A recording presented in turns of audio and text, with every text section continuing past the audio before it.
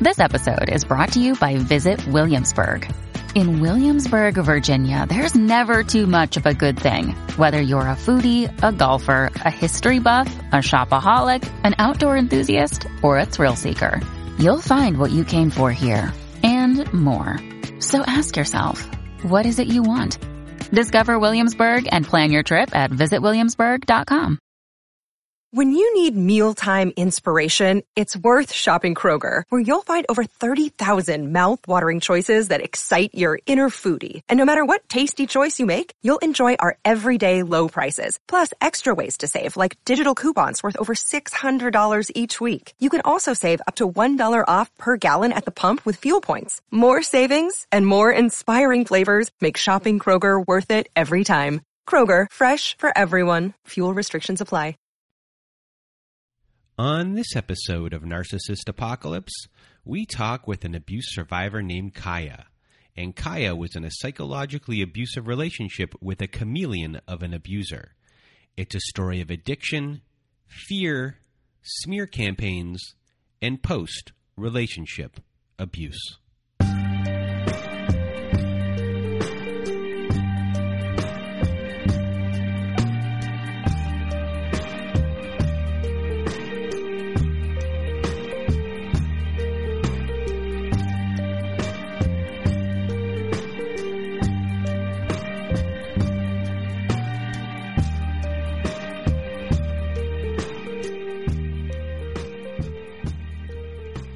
Welcome to Narcissist Apocalypse, everyone. This is a podcast that gives a voice to survivors of toxic relationships. I am Brandon Chadwick, but my friends call me Chad, and thanks for tuning into this episode. So what is a narcissist, you may ask? Well, for the purposes of this podcast, we refer to a narcissist as anyone who has displayed a pattern of behavior that shows a limited capacity to appreciate others' perspectives. It is that simple. Now, if you have not been to our website recently at narcissistapocalypse.com and you want to be a guest on our show, at the top of the page there is a button that says Guest Form. Click on that button, fill out the form, and we will go from there. Also, on our website at narcissistapocalypse.com, we now have our very own Safe Community Social Network. And you'll see a button at the top of the page that says Community Support. Our community members are on there. They're posting in our forums. We have integrated Zoom support meetings. We have prompt workbooks for our episodes for you to dig deeper and get more clarity into your relationships and life. You can create and run your own events, from meditations to closure ceremonies to even single mom groups. Our community members are all amazing, and they're here to support you when needed and to cheer you on when needed. So you may come looking for just a little bit of support, but I guarantee you'll be making tons of new friends in the process. So please go join our community today at narcissistapocalypse.com. And at the top of the page, you'll see a community support button. Press that button and join our wonderful community today and get the support that you need. Speaking of support, if you or someone you know are experiencing abuse, you are not alone. DomesticShelters.org offers an extensive library of articles and resources that can help you make sense of what you're experiencing, connect with your local resources, and find ways to heal and move forward. So please do go visit DomesticShelters.org to access this free resource. And when it comes to our show, to our support services, right now we are running on a really shoestring budget. So if you think that we offer with this podcast something of value to you, please consider donating to our cause, as it will help grow our support services and to reach a larger audience. We have some interesting ideas to help support you guys, and we're doing our best to get there. And we just need a little bit more manpower to do so. So sponsoring an episode of this podcast is a way to make a really big difference, and you'll be helping thousands of survivors by doing so. And this episode this week is sponsored by Denise. And to Denise, thank you so much for your generosity.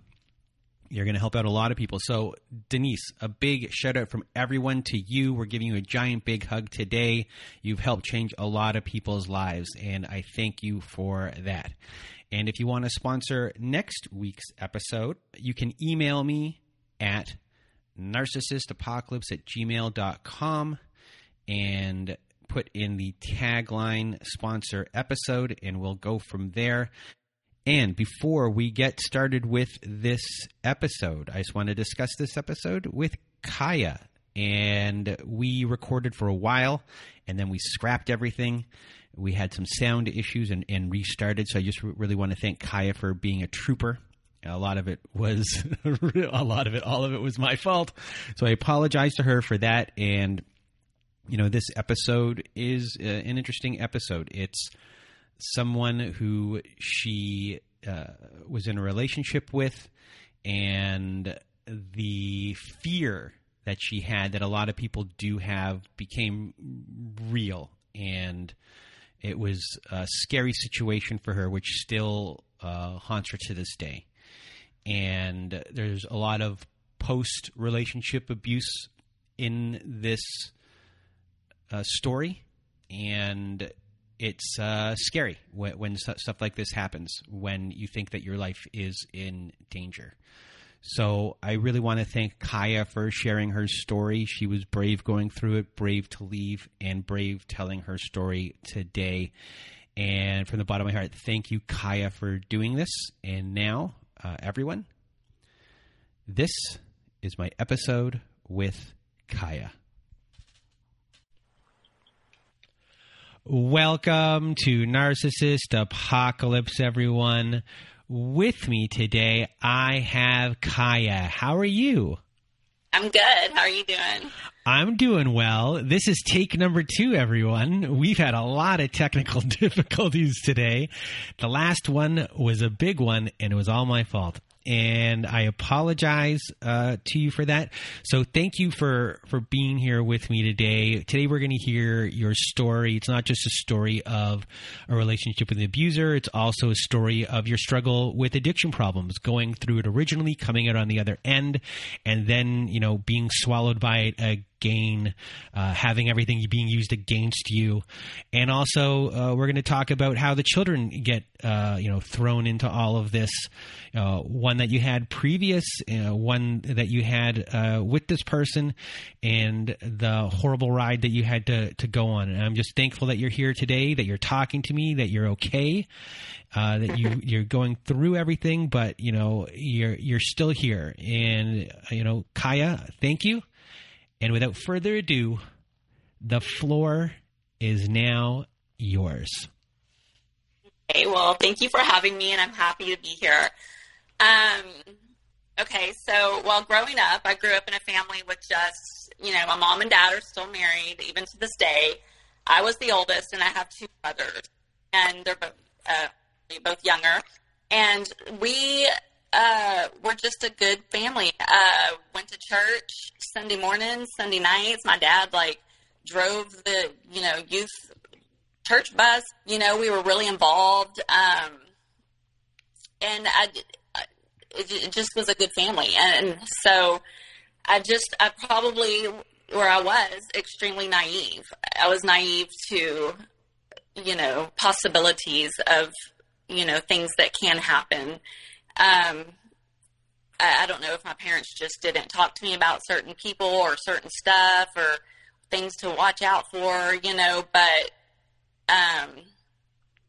I was naive, but things were really, really good. In 2002, I break my neck. So I don't know if you want me to tell that story. It's a different guy, but that's also a bad situation, but it's not as psychological as this relationship that I was talking about. Yeah. So when, you broke your neck and you had a recovery process with that happening, and you then got hooked on pills, correct? Yes, very much so. So I had to take opiates, and a lot of them. I had broken every bone in my neck, so and my whole neck's hardware. I have fused bones. I've got wires, got bolts, got all of it, and so and I got extremely addicted to the pain pills. And with the opiate addiction, I was still kind of able to keep it together. I was still able to work and be a mom and do all of those things. But I'm starting to take more pain pills. I'm starting, to not take them as prescribed and all of that, because I was an addict. So it's very tricky for people that are, in the program that have chronic pain but are also an addict. And so it's hard to kind of keep that under control. It doesn't last long. You're going to end up taking too much and not taking them responsibly. But so you end up from there eventually in, AA type programs. You put your faith in, not that you didn't have faith in God before, but you put, now you're like part of the program. It's part of it, the big book. And, at this point, your life is somewhat, getting kind of back together. Do you already have your first child at this point? Yes. My son was born in 95, so I didn't break my neck till 2002. And so I'm getting I'm sober and I'm working the program. I am, before I'd met my ex, I was working at like Texas School for the Deaf, and that's on South Congress. It's a, good job. I was, just very responsible. I was hitting meetings. All my friends were sober. I had really changed my life. My parents were proud, like the whole thing, And as far as, your son's dad, he's completely out of the picture at this point? Well, I have two sons. Okay. The one that was his dad left when he was 2. Okay, so that one, his dad is gone, and your second son will be from your relationship. So we won't get to that until need be. So, that guy's out of the picture, and that man himself, who was abusive towards you, he was someone who, you're an attractive person and fed into all these things about you and the way you look. And at the same time, you're not being accepted as far as I'm smart or things, on a spiritual level and connecting on other things besides that superficial kind of thing. So, eventually, you are in this relationship. You are now out of that relationship. You've gotten your life on track after it kind of went off the rails with the addiction. And now you, eventually meet your the abuser in this story at a restaurant. Is that correct? Yes, he was a busboy, and my friend that I was with said, "Hey, don't you think he's cute?" And I said, "I don't know, I guess." And when I got up to go to the restroom, she had given him my number, and I didn't ask her to. And so he ended up giving some free nookie. It kind of sounds funny now because I have a baby with him, but there's a dessert called a nookie. It's like cookie dough and they deep fry it and, whatever. And so I got, he ends up, calling me and we hang out. But yeah, at the time he just, I had dated, like my ex that I broke my neck with. I mean, I had dated guys, drug addicts, people, these terrible men. And I'm looking at someone sober, and he didn't have the best job or whatever, but he's sober. I mean, that's like a huge plus. And he had this way of like, where he could quote the big book verbatim. I mean, verbatim. And the Bible, he could quote the Bible verbatim. So I'm like, oh my God, the best of two worlds, this guy that's covered in tattoos and loves punk rock music. Oh, but he's spiritual and he's sober. Like, oh my God, it's from God, But looking back, it was not, but,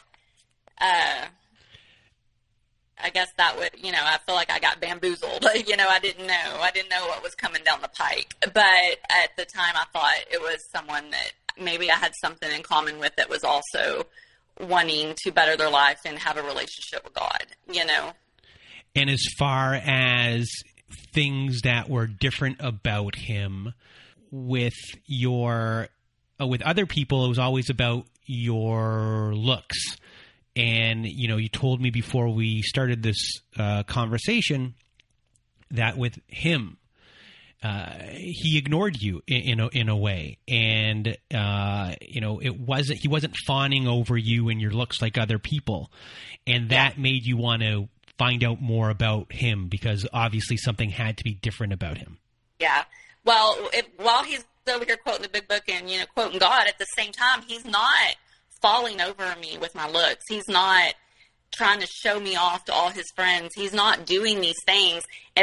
So I'm thinking, oh, wow, he really does have some depth. Oh, wow, he really is different. He's not impressed by the way that I look. Oh, he likes me for something more. He likes me for my heart, or my, whatever. But then it would start to be like, not only is he just not impressed with the way that I look, now he's starting to cut me down, and do these little subtle things like grab a fat roll, which I have none. Zero. I'm extremely thin, but anyone, if you pinch their skin, it's going to make a roll, or he would do that, or should you be eating that, or jiggle my arm, or say I go in for a kiss, because by this time now I am curious and I am seeking to, now he's flipped the script on me. Now I'm seeking the attention. And so I'll go in for a kiss or whatever. And he would do this thing where he would scour his face or pull his head back. And I just was like, what is this? I've never been treated this way. Now it's not that he's not impressed by me. It's that he's, he's pulling back or whatever. So it's, I guess a back and forth, So did that happen early on? Yeah. So early on, while, he's not love bombing you, but for you specifically, he's doing these negative things, and those negative things are actually enticing you to find out more, because it in your mind, he's playing hard to get? I don't know if he's playing hard to get, or he just cracked the code, or I don't, looking back, I do think it was a game, but whatever his motives were, it did in me create a curiosity and an interest, or I'm going to, attain this or whatever, it created where I think he likes me for something more. If he's not here for the way that I look, he must really like me for who I am, Or so these red flags are happening, and you didn't see them as red flags at all. You found you saw them more as I want to, I need to go deeper here. He's doing this because he's not attracted to me physically. He is here for me, the real me. And that's I don't think we've ever heard that before. That, but that for your psychology, that worked for you.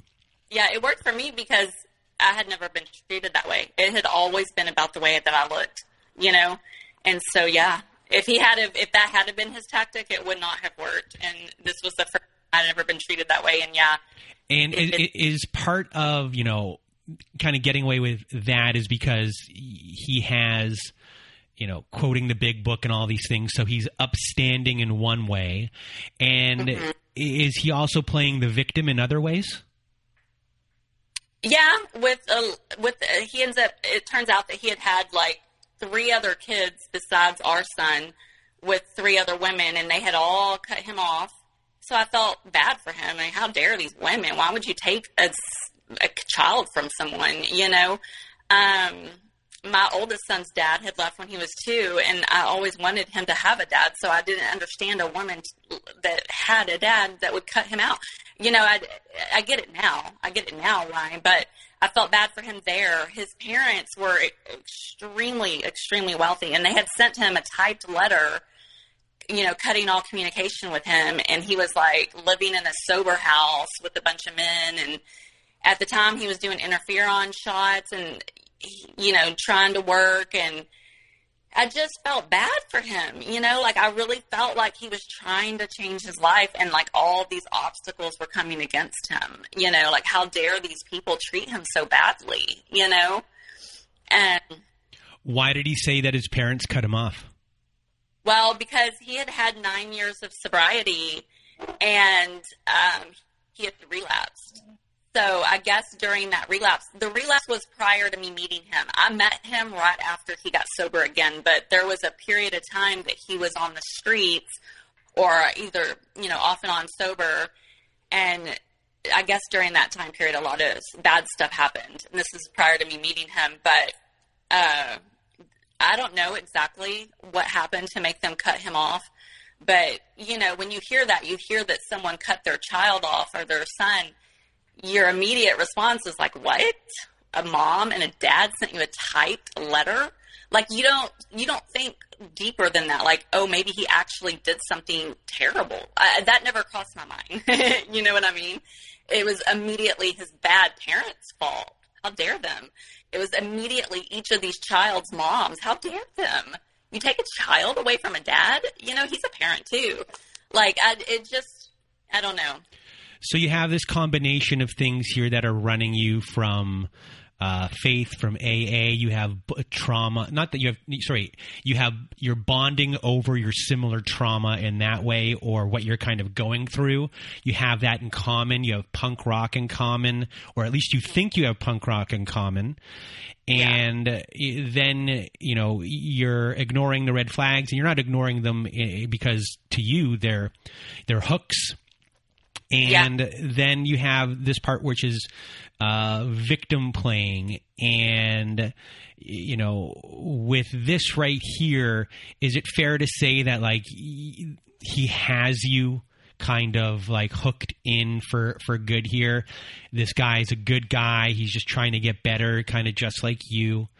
And you know, you yourself are like, this guy needs a break. I'm going to give this guy the break that he needs. I was rooting for him. Yeah. No one could be this guy's biggest cheerleader than you. Exactly. And this guy really wants to be a dad. My son needs a dad. Yeah. Yep.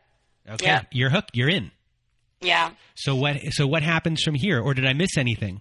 Well, no, you didn't miss anything, and that's all exactly right. Well, so I'm pregnant. I get pregnant. And while I'm pregnant, word gets out that I'm pregnant, and I start having strangers, many strangers, not a couple, but many, coming up to me after a meeting or, you know, before a meeting or where they saw me, you know, around town, and just coming up to me, you need to have an abortion. You need to have an abortion, and here's why. And they start giving me a rap sheet on this guy. Yeah, and a lot of this stuff was really bad. But, again, I'm already hooked. So when they're telling me this stuff, it did scare me. It did. I made an appointment for an abortion. That's how much it scared me. But at the same time, you know, like, it did kind of raise this defense in me as well, you know. But I did make an appointment for an abortion. It did scare me that bad. When it came down to the day of the appointment, I did not go. I had never had an abortion. The way I was raised, we talked about, I was raised in church earlier, and I just had a real spiritual conviction over that. Like, I had done a science project in, like, junior high where I went to Planned Parenthood and, you know, watched some videos of them actually performing abortions, and I saw, like, the fetus in the womb, and it just kind of, it wasn't going to work for me. I was not going to be able to have an abortion. So when it came down to the day of, I did not go. So now I'm going to have this baby. And I have the baby, but I'm watching him with the baby, and I'm like, wow, like, no one's going to love my son this way. Like, look how much he loves my son. But my mom had told me at that time that, like, he would hold the baby in the hospital. My mom came, you know, she was in the hospital too.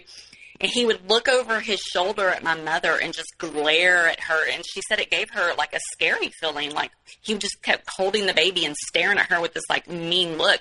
And I remember her pulling me aside and telling me that it like frightened her. And it gave her like, chills. And I didn't believe her. I believe her now with everything that's happened since then and him trying to get my son and all that, which we'll get to later. It all makes sense. But at the time, I thought my mom was lying. Not lying. She's not a liar, but I thought maybe she was exaggerating or like read something wrong. She did not. He had a plan from the get-go. He had a plan from the moment he met me. And so anyways, I have the baby and I end up moving back to Waco. That could have been like a clean break for me. It was not, because he follows me to Waco. And so he convinces me to get back in a relationship with him. My oldest son is with us. He's 13. And, I would like to back up just a little bit. When we were still in Austin before we moved to Waco, when I had my 13-year-old, like my 13-year-old was also telling me things that were not setting right with him. And I didn't believe him. So now, I have my mom at the hospital tells me this weird, eerie look that he's holding the baby. Well, my son is like, Mom, like we had went to eat one day and he said, my ex says, I'll buy your meal, but I'm not buying his, like those kind of things. Or like my son had told me there was a skate park by our house that my son would skate at all the time, like skateboarding. Well, my son was skating home from the skate park. And so my ex had moved into my apartment with me and my 13-year-old. So he's living there like rent free, and got me pregnant. And so my son's skating home to this, for, a couple miles. And my ex drove by him, slows down, looks at him and snarls and then laughs at him and drives home and made my son skate the rest of the way, which is a few miles. Why, he could have picked him up in the van. He could have brought him to the house. And so when my son told me that, I'm like, what? Like, that doesn't make sense. Like, no, like maybe he didn't know it was you. Like you're creating excuses. Looking back, yeah, that is what happened. He was pushing my son out from the moment he got me pregnant. And that was another thing that people were telling me when they were telling me to have an abortion. They were saying he got you pregnant on purpose. I also did not believe that at the time. I absolutely believe it now. He did. He got me pregnant on purpose. But so in the second he got me pregnant on purpose, he starts pushing my son out of the picture, my oldest. And I think that's real important for people to know, because you don't think that people would do that. You might hear of women that have gotten pregnant on purpose, which I still don't even know anyone that does stuff like that. But, to know that a man that is, getting people pregnant on purpose and then psychologically abusing them for years to come because they have an agenda in mind. And so I think that's important for people to know that, that people do operate that way and think that way. And just to be careful, but, so I start having, the people, telling me his rap sheet and stuff, getting scared, but I end up having the baby, moved to Waco. He follows me. I, at some point, start drinking after I had the baby, just wine. I think, it's going to be okay. I can just drink wine. It's no big deal. Well, I end up relapsing. And the second I relapsed, I had told my family, okay, I need to go to treatment. I really want to be sober. I shouldn't have started drinking again. And that always leads to other things for me. So I had told my family I want to go to treatment, and we had it all scheduled for me to go to treatment. Well, my ex knew this. Well, that was his ticket, though, because he's always wanted that baby. Remember, he got me pregnant on purpose. So he immediately calls CPS on me.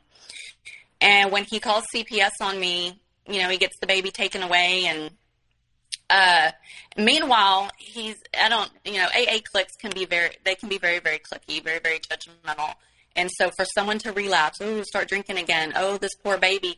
So they've all sided with him. So, remember, he had this terrible rap sheet in Austin. Everyone hated him. It's like he almost was like, here's my chance to be the good guy, and I'm someone that's, truly wanting to be sober again and really going to get it back together.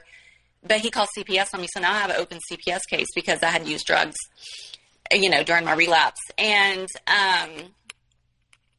so he had this child for 9 months where the child stayed with him and another guy that was sober.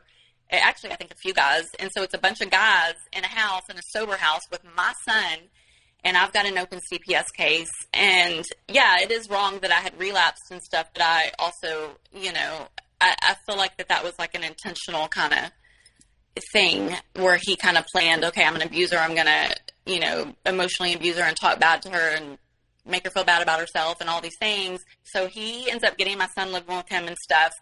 And he uses that to get his parents back in the picture. So now his parents are back in the picture. His parents that had before cut him off. And so I'm starting to have like a bunch of AA people in Waco, you know, being mean to me. And then, you know, different church groups are also like, he's using that pity. And so he would do little things prior to us entering into a room of people, and I never reacted well to those situations. So then he could easily turn these groups of people against me, and I was always the bad guy. And then when I had that open CPS case, like he had went straight to the daycare where our son went, which was a church daycare. But, you know, they had like an actual daycare. It was a church, but they had an actual daycare for people that work or whatever. And so he had went to them, and he's like, do not let her up here. Like, if you see her up here, you better call the cops, and like screaming at them and stuff, which is funny because at the time there was a girl that worked there. She's one of my closest friends today. And it took me a while to figure out that after we became friends, that she actually worked at that daycare, and she remembers my ex coming in there, you know, screaming at the people at the daycare, like, you better not let her up here. You better not. You know, it's just like he was just eating us up, just soaking it all in. He finally had a kid, and he finally, you know, was the good guy in some situation. Does that make sense? So, well, I just have a question for you. So you moved to Waco. He comes with you to Waco, correct? Yes. And you are somewhat of a family for how long before all of this starts happening? Gosh, probably, I don't know. I'm really bad with time frames. Probably just a few months, maybe like. Okay, so you guys are actually getting along for 3 months, something like that? Just a few months. He's living with you in Waco? Yes, like So he's living with you in Waco. You go to do the sober living situation because you relapsed, and then he moves out with the child? Yes. And where does your 13-year-old stay? My 13-year-old, I think, went to because I went into the sober house. I think my 13-year-old went with my parents.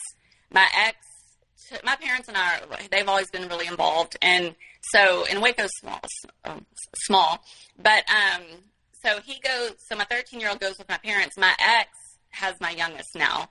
And at the time is like really, triangulating me with a bunch of people in, you know, churches and AA groups. And at the same time, I am relapsing. Like, there is actual reason for some people to, you know, oh God, you know, he's getting a lot of sympathy. I'll say it that way, a lot of sympathy. So just to make everything pretty clear, at this point, your relationship is split. I mean, 3 months into this thing, it's split. And now you guys are at war, and a child here is being a pawn in this whole entire game. Yes. Okay. Well, not really that we're at war. I don't know. War wouldn't be there. He's at war.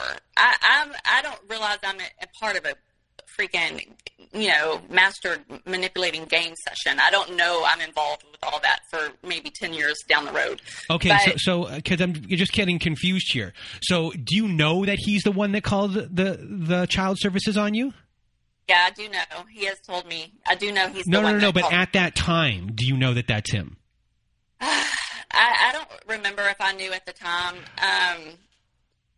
I think so. Yeah. I don't think he kept that a secret at all. I know for a fact now, but I think he was always pretty open about it. Like, well, you did relapse. Well, I did, you know, but I also was wanting to go to treatment. Also, you know, my relapses were always extremely short. Like, it wasn't like I was, you know, gone for months or years or anything like that. But, anyways, so he ends up, you know, doing this thing with, the CPS, let me back up. And I think this is important. CPS at the time, they would meet with him. They would meet with me. They would meet with my parents. I was doing classes, all of this. And CPS pulled my mom aside, my parents, both of them, and said, your daughter's being emotionally abused. Your daughter, you need to get this man away from her.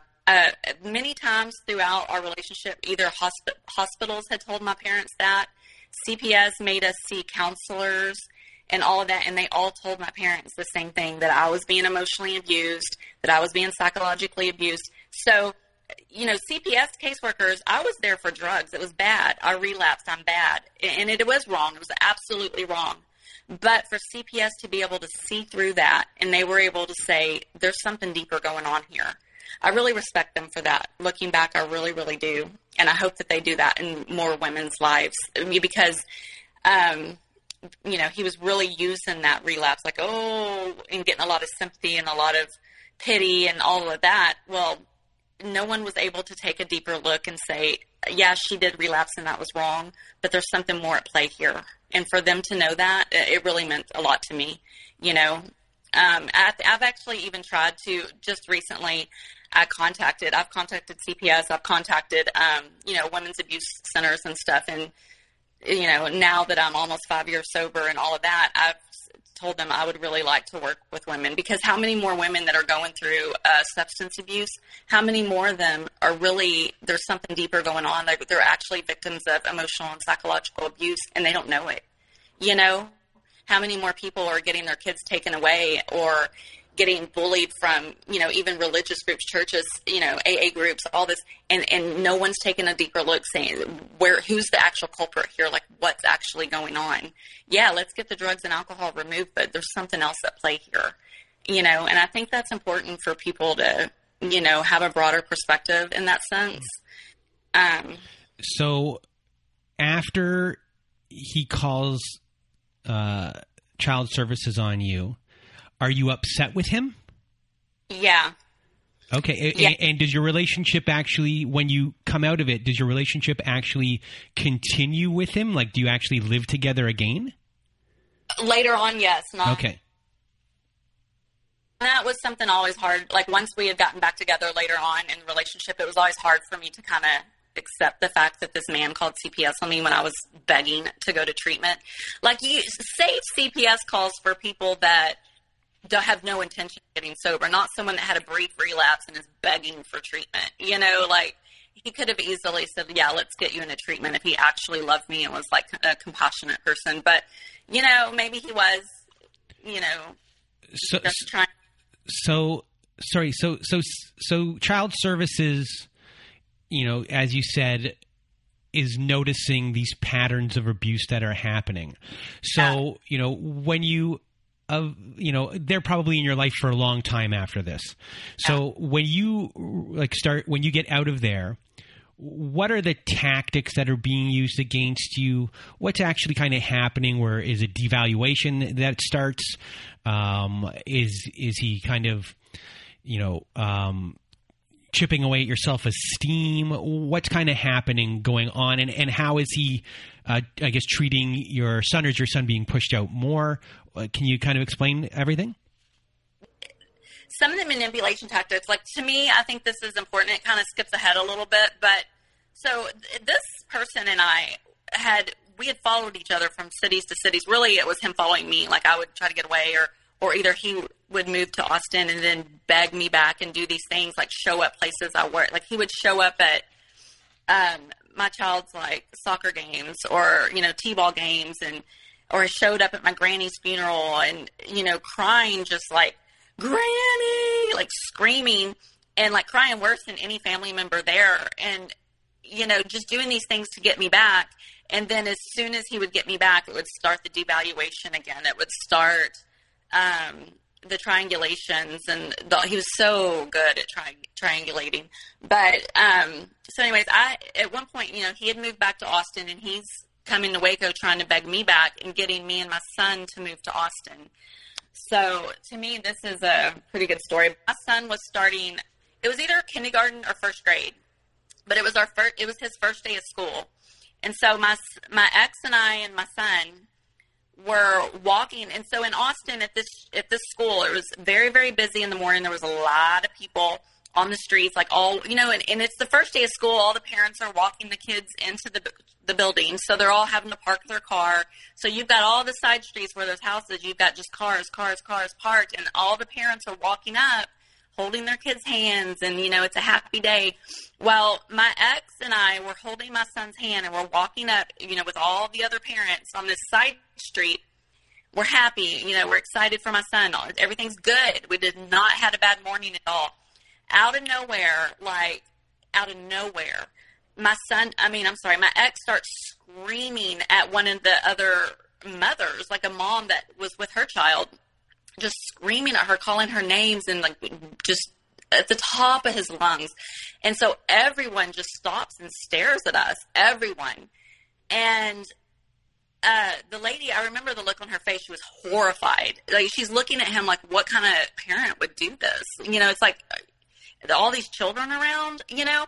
And so the lady like finally walks off or whatever. And I asked my ex, I said, why would you do that? Like, this is our son's first day of school. Like, he should be excited and feel safe and happy. Like, why would you do that? Why would you cause a scene? And he said she was staring at my tattoos. And I said, well, if you're so sensitive to people staring at your tattoos, why did you cover your whole body in them? Well, he got mad and he threw my hand down because we were holding hands. He threw my hand and he disappeared through the crowd. And I could not believe it. Like, here he goes. And I was still with my son. And looking back, this is going to make a lot of sense in a minute. But at the time, I'm like, what just happened? And I remember taking a picture of him walking through the crowd because I just could not believe this just happened. Like, what is happening? Anyway, so we finally, like, me and my son get up into the building. We find, like, they've got paper on the walls, like, where it tells you which class and, like, all of that. So I find my son's class. We go in there. My ex is already in the classroom, and he is completely different. There's not a spark of anger in him. He is laughing. He's leaning in close to the other moms. He's like, oh, like belly laughing, and just, like, he's got all these moms around him and just, like, happy as can be. And you would have never known what just happened in the parking lot. And so I'm still upset. I'm still, like, confused mostly. And I'm still worried about my son. Like, it's all of a lot of emotions. And so I'm quiet. I'm still kind of trying to figure out, like, what just happened? And why is he so different? Like, it was not the same person in the parking lot just a few minutes prior. Well, it all makes sense now. You know, this is 10 years later. I can tell you that no one ever looked at his tattoos. He needed to cause a situation. He needed to get me quiet and out of the way because he was going to be the classroom dad with all these classroom moms. Like, it was a rich area, a very rich area. And none of these moms worked. Well, he didn't work at the time. And so I worked, and I had just started interpreting at the job I have now, actually. And, I worked. I was gone 10 hours a day. So he would hang out with these classroom moms, and he would teach them. He was teaching their kids guitar lessons after school or skateboarding lessons. Well, he did not skateboard well, like me, but at all to give lessons. But he didn't play guitar. Like, I never saw the man pick up a guitar. I never heard him talk about a guitar. He didn't own a guitar, but he was teaching guitar lessons, and they were paying him, and he was hanging out with these moms. Do you get what I'm saying? Like, if you look back, it makes sense. No one ever looked at his tattoos that day. That was a manipulation. Like, he needed me out of the way. Do you get what I'm saying? Because he was going to be your classroom mom. And he needed to not. So he's making a scene. He's having you disappear from a situation so he can take over a room. And yes. You know, not just that, he can also then say something bad about you while you are not there. So he has the ability to smear you because he's very good at partitioning or I guess partitioning is a good word, of getting you out of situations and getting people by themselves so he can create his own stories of what is going on that is far from the reality because he's creating some sort of reactive abuse in sort of a way or creating a fight to cause that friction. Yes. always these like he was so good at it. I mean, this man should be like an award actor. Like he's so good at it. And so imagine like it already happened in the Price city we lived in prior. Now we moved here and I've got this school and all these moms against me. You know, there was another story that I think also with these same classroom moms that's important to tell you this story. But another way that he was able to do that exact same situation just in a different way. But like we were going to one of the classroom birthday parties. It was probably like a Saturday morning. And we go to this place and another mom that was there, like he looked at her. So there's a bunch of like, you know, other parents around and he looks at this mom and it was like a cartoon where like, you know, the wolf and his eyes pop out like, ooga, you know what I mean? Like he looked at this woman like for up and down, like just gawking at her. And again, we're at a birthday party with children all around. It wasn't that the woman was so beautiful or anything. I mean, she was very pretty. But that wasn't the fact. He needed me because he knew if he could make me jealous or he could make me feel insecure, he could get me out of the way again and have his way with these moms again. And so he did that, immediately getting to this birthday party. I was so mortified. I left the birthday party. We had ridden together, and I went and, like, walked down the road and just sat there. This is so embarrassing looking back. But, like, I was too embarrassed as my – you know, soon-to-be husband at the time was like gawking at a child's birthday party at this mother that was so over the top. It was not discreet. Again, that was another, the exact same situation, just in a different way, where he was like, let's get her mad. Let's get her jealous. Let's get her insecure and let's get her out of the way. And it worked because I left. You know what I mean? Like I always played into these situations like a fiddle. He could play me like an absolute fiddle. And is he someone that, you know, with you he's one way, and then in other situations he can turn on the charm and can have a conversation in any type of group? Yes, he can.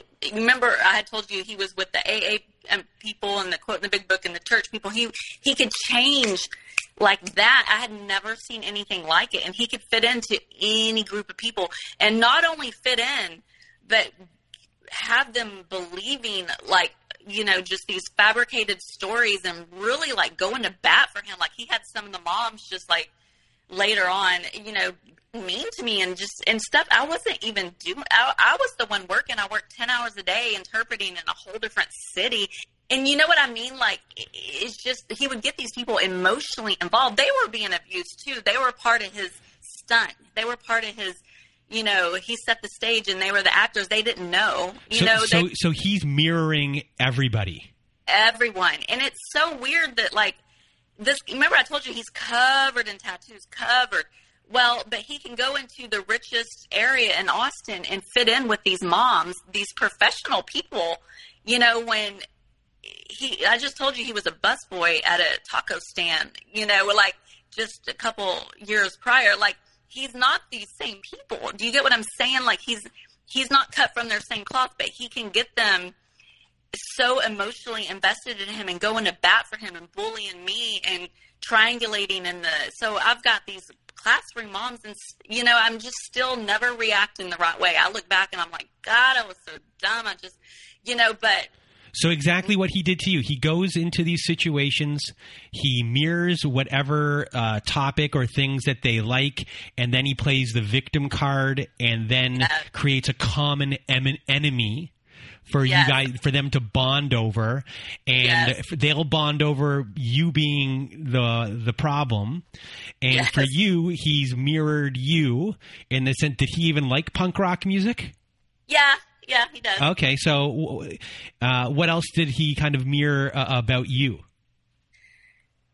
Well, obviously, like, that he was a freaking Christian, you know, or a good person, someone that wanted a family. Like, I actually thought we were going to have a family. I didn't know I was, you know, this being triangulated with every person that came into our lives. And still at this time, I'm very confused. I'm not realizing he's the enemy, really. Yeah, he just screamed and yelled at an innocent mom, but I'm thinking, oh, he must, you know, maybe he's so insecure because she looked at his tattoos. I didn't know it was a ploy. I didn't know I was involved in this, like, you know, like psyop, basically. And But yeah, mirroring me because I thought I had a family man. I thought I had someone that like actually wanted a family, like to raise our child right. But like every step of the way, it's just this crazy scenarios, crazy out of left field. So around this time, I had gotten sober again. He actually had one of his sponsor. He had suggested that I work with one of his sponsor's wife's sponsees. So it was kind of like a sponsor that I got through him, which this woman, and it was a girl, she's actually younger than me. She ended up being really instrumental in me leaving. But I think looking back, I think during this time period, he would like, I don't know, like he had done the things with the triangulating me with, my son's new school in Austin and all of that and the AA people there. But, he would sow the seeds of doubt. Like, by this time his parents had bought him this beautiful condo, and he would say, like, look around, you wouldn't live in a beautiful house like this if it wasn't for me. Look at our son. He makes straight A's. Like, our son would never make straight A's with you.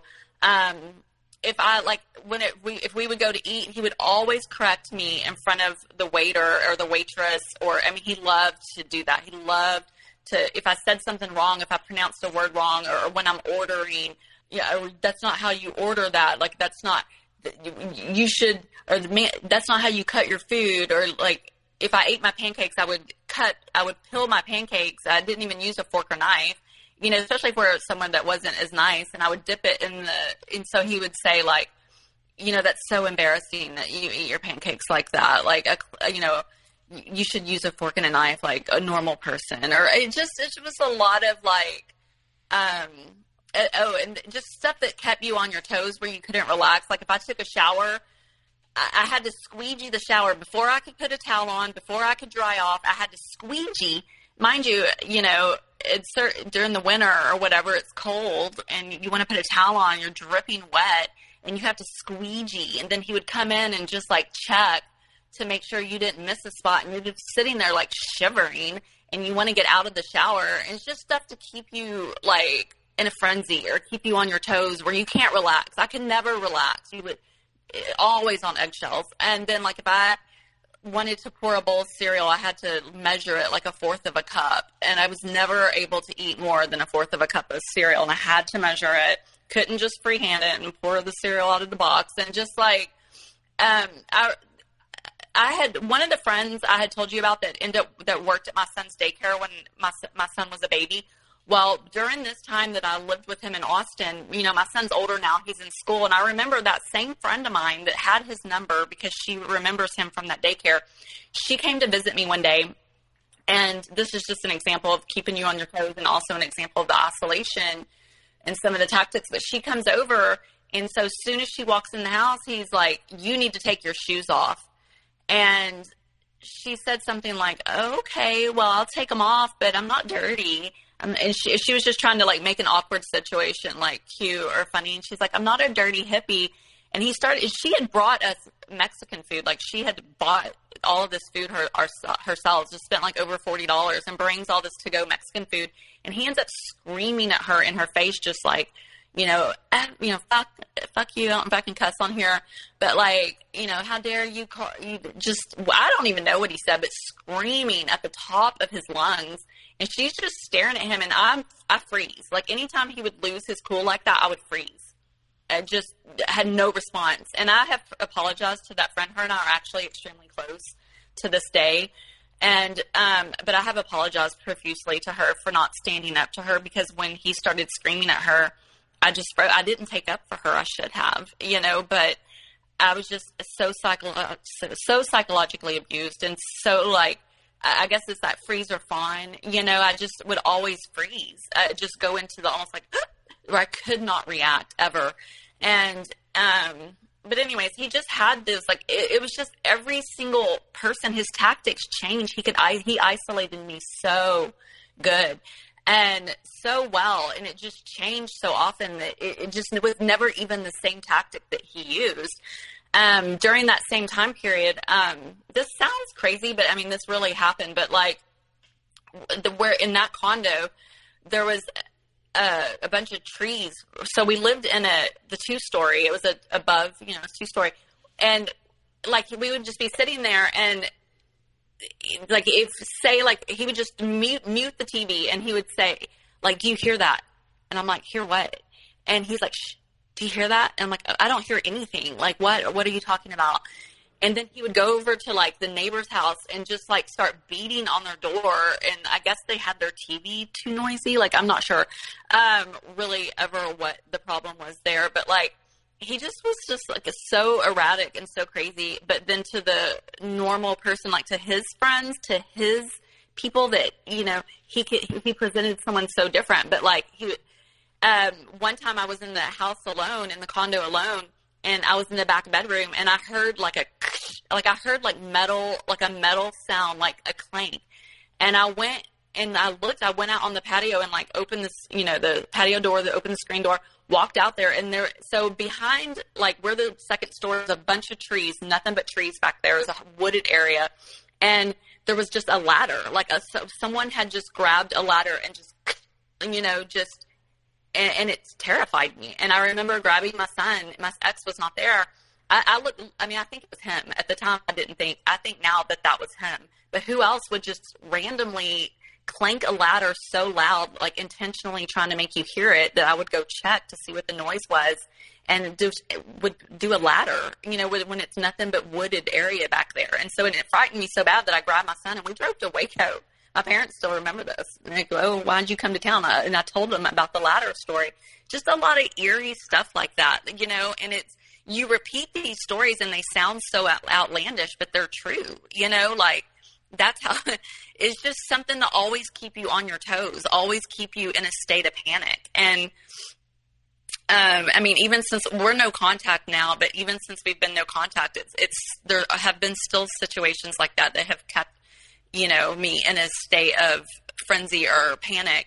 And we've been almost 5 years no contact. I'm starting to relax, but there are definite things he does to instill fear, definite things he does. But just back to that situation, it's just always trying to keep you in a tense state, if that makes sense. Like you couldn't ever relax. Whether it was who's gonna hate me today, who's he gonna triangulate, what scene is he gonna cause? It made you almost have like PTSD in a sense, like anxiety to go anywhere new, because you never knew what was going to happen. You never knew what was going to happen moments prior to walking into the door of this, place that we were about to go, especially if it was someone he knew or someone that he wanted to impress. You never knew. But then sometimes we would go places and it would be wonderful, like we'd have a good time. So I don't know. You never knew what to expect. You never knew what was coming. And I think that's important for people to know. Like if you're always in a state of anxiety, if you're always, if you cannot relax, if it's that all the time, like that's also like a huge red flag. The beginning of the end for me in the situation with this man was this new sponsor that I was working with actually I would confide in her some of the things that were happening. And she told me, she said, "You are an abused woman." And this was someone that he actually knew, that it was like a sponsee of his sponsor, and he recommended the sponsor to me. And she was the first person. She was not the first person to tell me I was abused from being abused. She was the first person I heard it from. But she said, "You are being abused. You are in an abusive relationship." Well, so I had been working with her, and but I'm going to fast forward to the day that everything happened that made me leave. But so I had told you prior, I have hardware in my neck. C1 through C7 was broke. And so I'm not taking pain pills. I'm sober and really still to this day. So now we're 2016 now, and I broke my neck in 2002. So this 14 years I had been trying medications and things to help alleviate my neck pain and do it sober, and can't take those medications because they're narcotics. It's just, I really had struggled with trying to live sober and not be in pain. And he knew this. And so that day I had went to a friend of mine was doing this treatment called an Alexander treatment. So it was, and this friend of mine is also in recovery. The Alexander technique? Yeah, it's called the Alexander treatment, and it's just like manipulation of the muscles. And my friend had contacted me. He knew that how bad I struggled with pain. He's in recovery, and he's like, I really think that I can help you. And so I go, and so at the time, my ex and his daughter and my son had left and went, they were like rock climbing or whatever. And so my friend was going to do this Alexander treatment on me, and he was going to do this manipulation of the muscles. I guess a lot of like actors do this treatment, and a lot of like ballet dancers, and it just really helps your posture and stuff. So I'm kind of like, sure, let's try it. I've taken it before. Oh, you have? Yes, I have. Yeah. I did it to fix my posture.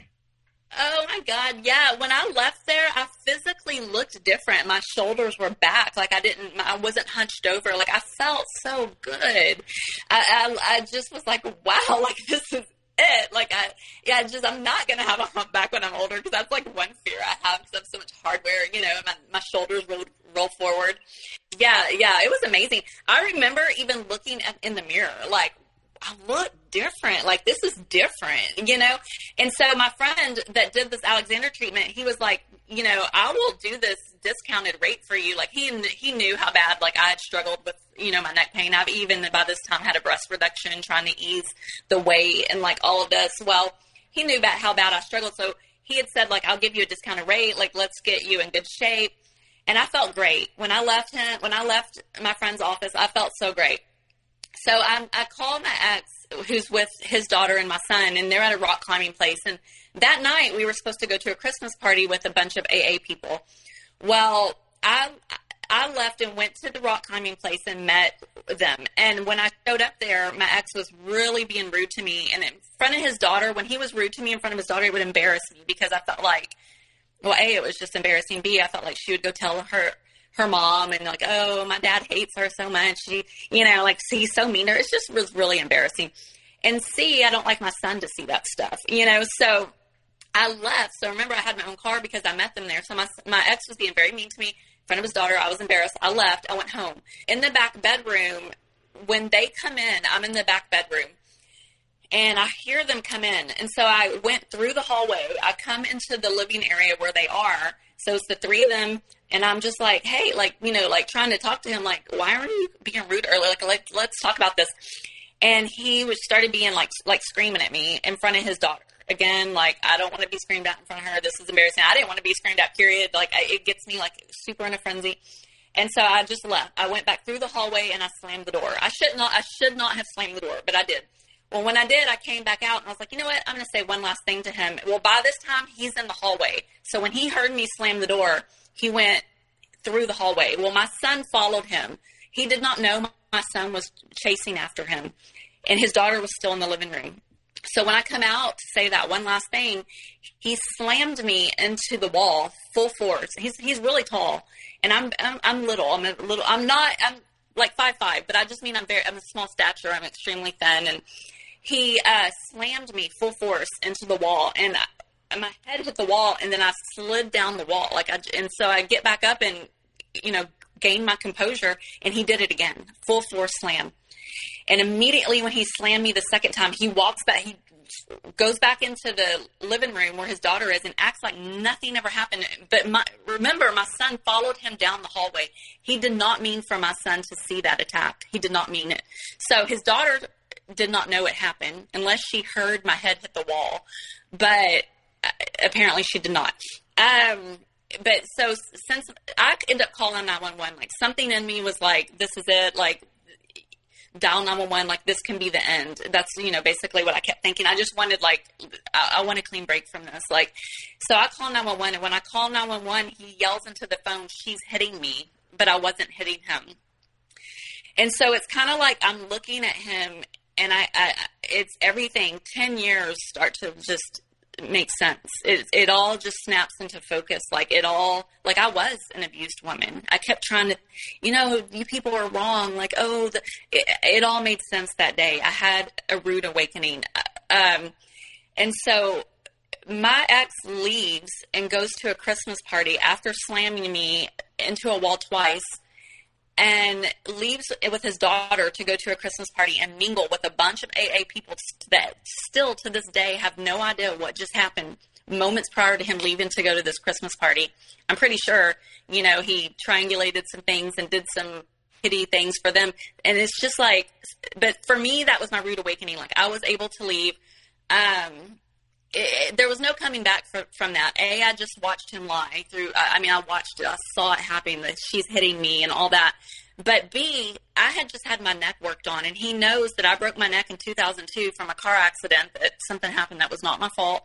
And he knew that I struggled and how bad I struggled, and all the medications I had tried, and the breast reduction, and the TENS units, and the this and that, all of the struggling for 14 years. At this time, it had been 14 years, you know, that I had struggled with my neck pain. And for him to throw me into a wall after I literally just came home from having my neck worked on, like, there's no coming back from that for me. You know, like, he could not tell me that happened any differently than it did. Okay. He could not gaslight me and tell me that happened differently, because I remember it. Because all the years prior, he could come back and tell me that's not how it happened. Like, that's not what was said. You did and it would just get me in this confused state. That day I saw everything clearly. I know exactly what happened.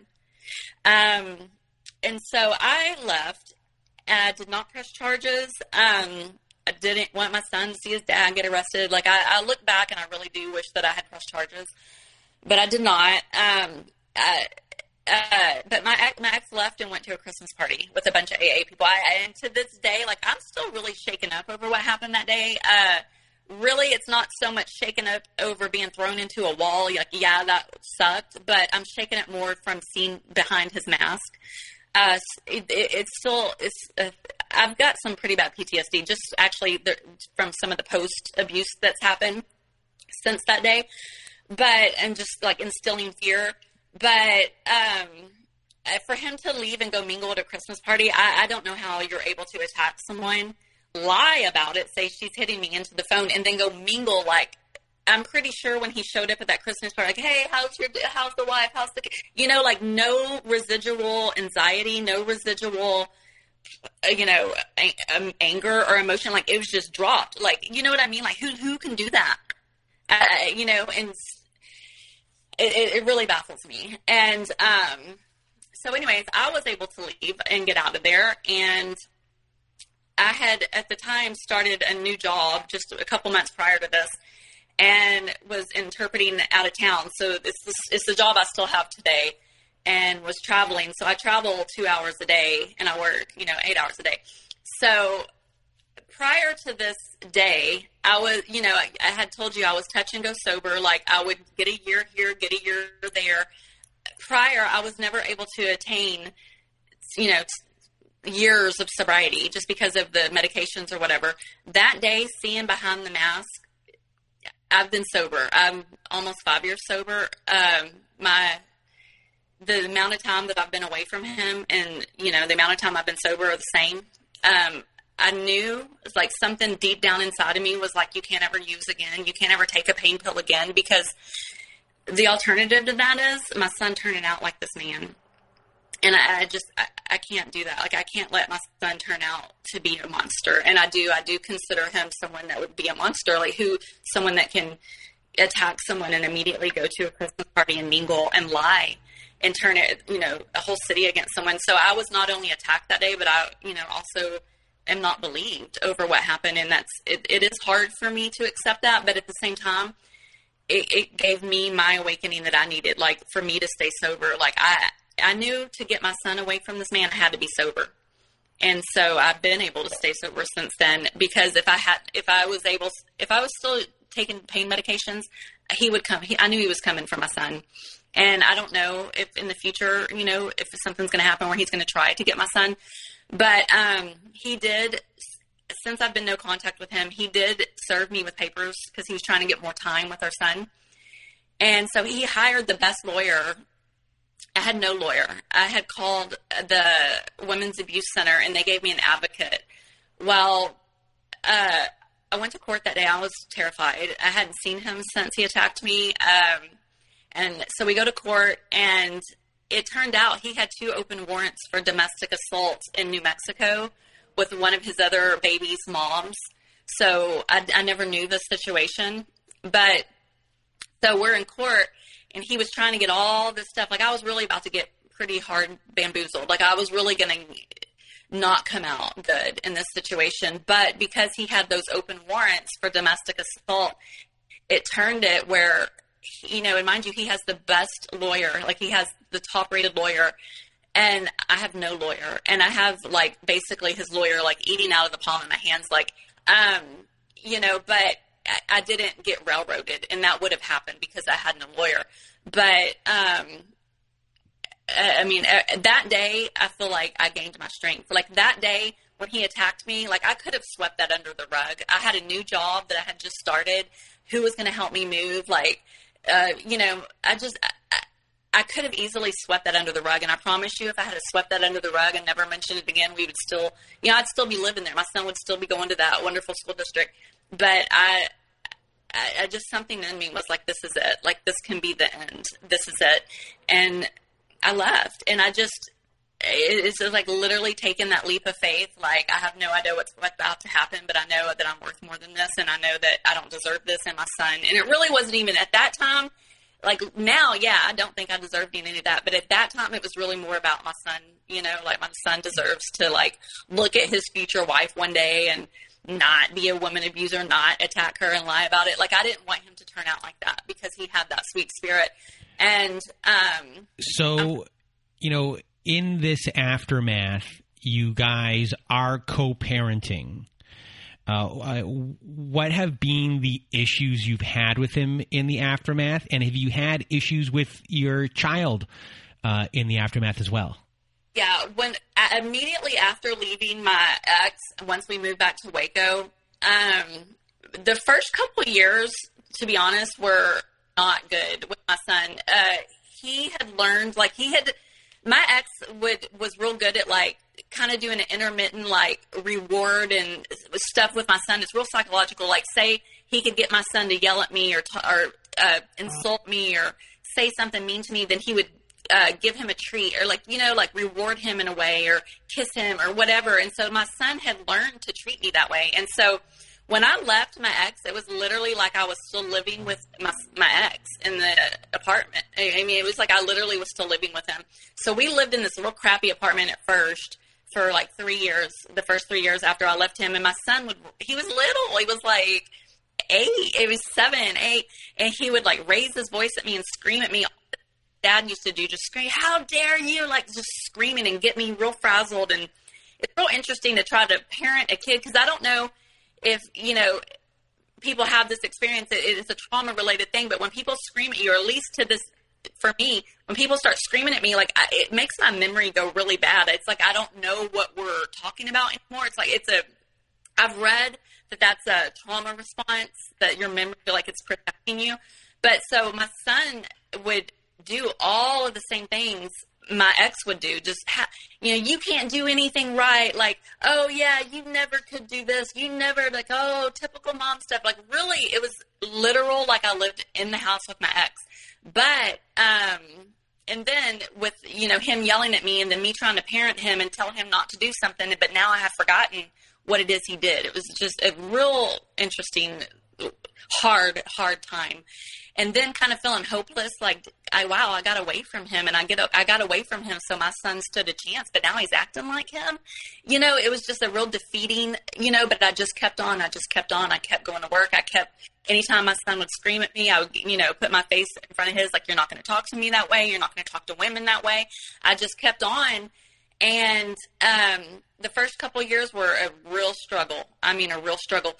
But now we're almost 5 years no contact, and my son and I are extremely close again. He's 12 years old. I feel like I'm going to cry because it was so worth it. We're extremely close again, and he respects me, and he doesn't scream at me anymore. And I'm sorry. It was just so worth it. It was really worth it. It was worth all the battle that we went through. It was worth it. But we're no contact now, and my parents meet him at the police station to swap our son. there are other tactics my ex does. Like, he has sent my son home from visitation, like, oh, Mom, listen to this song. And he played like the F.U. by CeeLo Brown. But then he played a song, it was about a samurai murdering a young boy's mom. And you could hear the mom, it was a rap song. And you could hear the mom like screaming in the background of the song. And like, it was real eerie. It was like the guy was bragging about getting away with it. And it's like bragging about not getting caught. And, it was like he played that song on purpose for my son to play for me. And like, I don't know, like when I first left him, he had packed my boxes. Like, I called 911, I left, I moved to my parents. I had just grabbed my clothes, but all my boxes, like housewares and stuff, like my ex packed those, and he had left them out on the carport for us. Well, when I first moved back to town, to Waco, I lived with my parents for like 6 weeks or something until I got an apartment. Well, when I finally got my apartment, I unpacked those boxes that he had packed. Well, when I pulled out a coffee press, which, it's a glass coffee press, and he had put a newspaper clipping of a gun in there. And so that instilled a lot of fear in me. And I don't know if I mentioned this earlier, but he has negligent homicide on his record because he had killed his ex-best friend in the 90s, long before I met him. And I was always told that was an accident.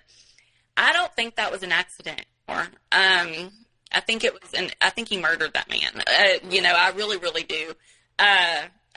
He never told me the story, but just a lot of the things that's happened since we've been no contact, the sending my son home with the murder songs and the gun in the coffee press, like just, remember the ladder, the clank, the bunch of the eerie things that he's done. He's instilled a lot of fear in me, but I just keep going, God's protected me. Like, oh my gosh, like everything that happened in court, like, God really has looked out for me. So I still have my job. I've been able to buy a 4-bedroom house. All the things he told me I could never do, I've done, but one thing that is still really hard for me to, come to terms with is my oldest son was pushed out of the picture pretty good, and all of that hasn't been repaired. I feel like my two sons don't know each other hardly, and that's hard for me to come to terms with. I do think that will be restored in the future, and they will have a close relationship, but it's just the damage done from this relationship is so deep that I just would hate. I just wish more, just the awareness, and that's why I love your podcast. The awareness really needs to be out there because a lot of times the damage is just irreparable. I have come out of the other side. Like, I do consider myself really strong. Like, I don't let the opinions of others sway me. Like, I push through the pain. I've stayed sober through the pain. I mean, there are days, sometimes before it rains, my neck will flare up for days, and I'm talking so bad to a level it's terrible. It's terrible. But I will still go to work and work those 10-hour days. I will still do it in pain. And, I work with the deaf, and my student, he's deaf. He'll take one look at me and he can say, your neck's hurting today, isn't it? He can just see it on my face. He can see my expression change. But I will still work in pain. But it's just the thing that I could never stay sober. I could never do that before. I could never struggle through the pain before. So it's this terrible experience with my ex. It's seeing behind the mask that day. It gave me the strength to persevere, to push through the pain, to push through the, all of the obstacles, to push through that. And I never had that strength before. So it's it's kind of like a bittersweet. It's it caused all this destruction in my life, and some of it is irreparable. But at the same token, it gave me what I needed to stay sober and, So how has your healing process been, and what have you kind of done to help you through it? Well, no contact, first and foremost. When we went to court, I had that the women's abuse advocate, and she was able to put some boundaries in place. I have a hidden address that forwards my mail. So if any documents that he has to send me, he can send it to that address. They'll forward it to me. My parents meet him at the police station, so I don't have to see him. He's not able to call my phone. Has to email me. And so, that's been helpful, that I don't have someone screaming at me or telling me that something happened differently or, that kind of things. But he has tried through email. And he tried on my birthday, which was funny. I knew he did it on purpose. People like that, they'll wait for a moment that's like special to you. Birthdays were always a thing in the past that he would cause this huge thing on my birthday. Well, he still have done those things through email, but it's not the same. I mean, yeah, it's annoying. It's not good that happens, but it's still differently than having someone scream in your face and then tell you that it happened differently, or tell you that it's your fault because you said this that you didn't say or whatever. So just having those boundaries, such as the email and stuff, like, has been instrumental. Like he cannot come to my house. He cannot call my phone. I haven't seen him. I've only seen him one time in court, having my parents meet him at the police station. So he still has visitation with my son. He still gets my son every other weekend, but I don't have to see him. And that has been the main thing that's helped me to heal, you know. I don't think if I was seeing him and he would still be doing those tactics. You know, I don't think I would have the growth that I've had today. I don't. And as far as your, like, PTSD goes and the hypervigilance, you know, like, that subsided as well with just him not being there? No. I still have it pretty bad. I still have a lot of the hypervigilance. I am starting to get a bit better. I'm starting to come out of my shell a little bit. But the first few years, like, I'm pretty like, I would just watch everyone. Like, I was like that before. I was always just, like, carefree, and I you know, didn't watch people to think they're about to, like, you know, hurt me. Like, now if I go somewhere, like, say I go to pull my car into a parking lot, and if there's someone, especially a guy, but even a woman, in the car next to me, I'll pull right back out, because I won't get out if someone's in the car next to me. Like, I think they're going to grab me. It's just like even my next, like, so I've moved in a house now. I bought a 4-bedroom house in my son's school district, and just like the first, like, I wouldn't come home after dark, or if I did come home after dark, I would make like, my parents, like, come home and make sure I got in the house. And I just the first few years were really scary. Like, I remember my next door neighbor, one time she had a white car, and the last I had seen knew of my ex, he had a white car. And one day I came home and there was a white car parked, and I remember stopping in the middle of the street, and I froze. And then all of a sudden my next door neighbor goes, "Oh, I'm sorry, I'll move that car." And I realized it was like their car. It was like her son's or something, but I didn't know at first, and she saw me freeze. And so when she said that, when she was like, "I'm sorry, I'll have him move that car," I was like, "Oh, no, you're fine." Like, I'm sorry, I thought that was my ex's car. Like, it scared me. And then she ended up confiding in me that she had a situation in the past with someone, you know, that scared her, and that they had to go to court over. So that was kind of a bonding moment between us. But she saw me freeze. You know, like, I still have that where I'll just freeze. No, I would hate for my ex to know this, and I'm sure he'll never hear this, but, like, no, I've been extremely scared. I really have. I mean, sending him home with those murder songs, and the gun in the coffee press, and knowing he's killed someone, and, you know, his parents hired this, like, you know, really great lawyer that put it down to negligent homicide. Like, I mean, he's killed someone, and now he's, you know, doing these subtle threats to me. Yeah, I've been extremely scared. What are you going to do? Like, all the stuff he's done since we've been no contact has been real subtle. Like, you can't get someone arrested for sending your son home with murder songs about killing the baby's mom, or you can't pinpoint those. It's called hidden abuse. Like, it's psychological stuff. You can't pinpoint it. There's just recently there was a men's shoe, like, found right outside one of my windows. It was behind some rose bushes. There was a big men's Skechers shoe, just one, right up against the window behind a rose bush. And the only reason I even saw it is because I was watering the flowers. So, you know, of course, my first thought is him. I had a boulder come through my windshield one day, and I doubt that this was my ex, but it's just still, he's instilled so much fear in me. It's like, that's my first thought. My first thought goes to him. Oh my God, he threw a boulder off a windshield. Like, you know, I had a situation where my car caught fire since we've been no contact, and he again was my first thought. And I'm not saying he caught my car on fire. I don't think that it was him. I think it was probably some, like, you know, malfunction. But at the same time, it's my first thought. I asked the cop, I said, "Is this something that someone could have done to my car?" You know, it's just like, he's just created such a mental, like, fear of him. It just, with such all the subtle things that he's done, it's kept me in a state, you know, but I just keep pushing through it, and it is starting to subside.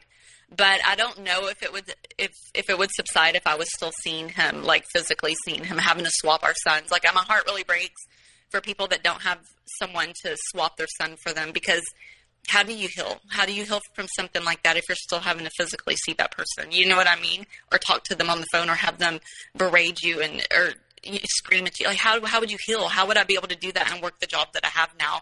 You know, like, I just wish there was almost like a ministry or some kind of like agency that would help people like to stay no contact with their abusers if they share children, because it's really been instrumental in me healing, you know. And if you had any words of wisdom or advice for everyone listening before we end our talk here today, what would it be? Just to listen to your gut. That would be the main thing. Don't let anyone tell you that something happened differently than what you know that it happened. And, you know, don't cut your friends and family off for relationships. I mean, don't do it, you know. Just keep on pushing on, and you can do it. You can raise your children yourself. Like, you can be successful. You can keep a job. Like, any of the things that they're telling you that you cannot do, it's a lie. And just keep on pushing on. That's it. Well, Kaya, I want to thank you for being here with me today, sharing your story. You had so many, you know, from the tactics to, you know, the twists kind of here at the end of what you had to deal with, the gaslighting, and then the abuse after the fact, and, you know, sticking with your child through all of this, and making sure that they don't become what, you know, you were dealing with. And it takes a lot of bravery. It takes a lot of work, and you've done a lot of work. And you should be proud of yourself that you got here, and that, you know, you've gone through a lot, from your own addictions to this, and you're here and you're doing well. You still, you know, you're living in this kind of state of fear still, but, you know, you are getting there, and you should be really proud of yourself. And I want to thank you for helping everyone out there listening today as well, because I know you're going to help a lot of people. So thank you. Well, thank you so much for having me. I really appreciate it. And for everyone who is listening, from Kaya and I, we hope you have a good night.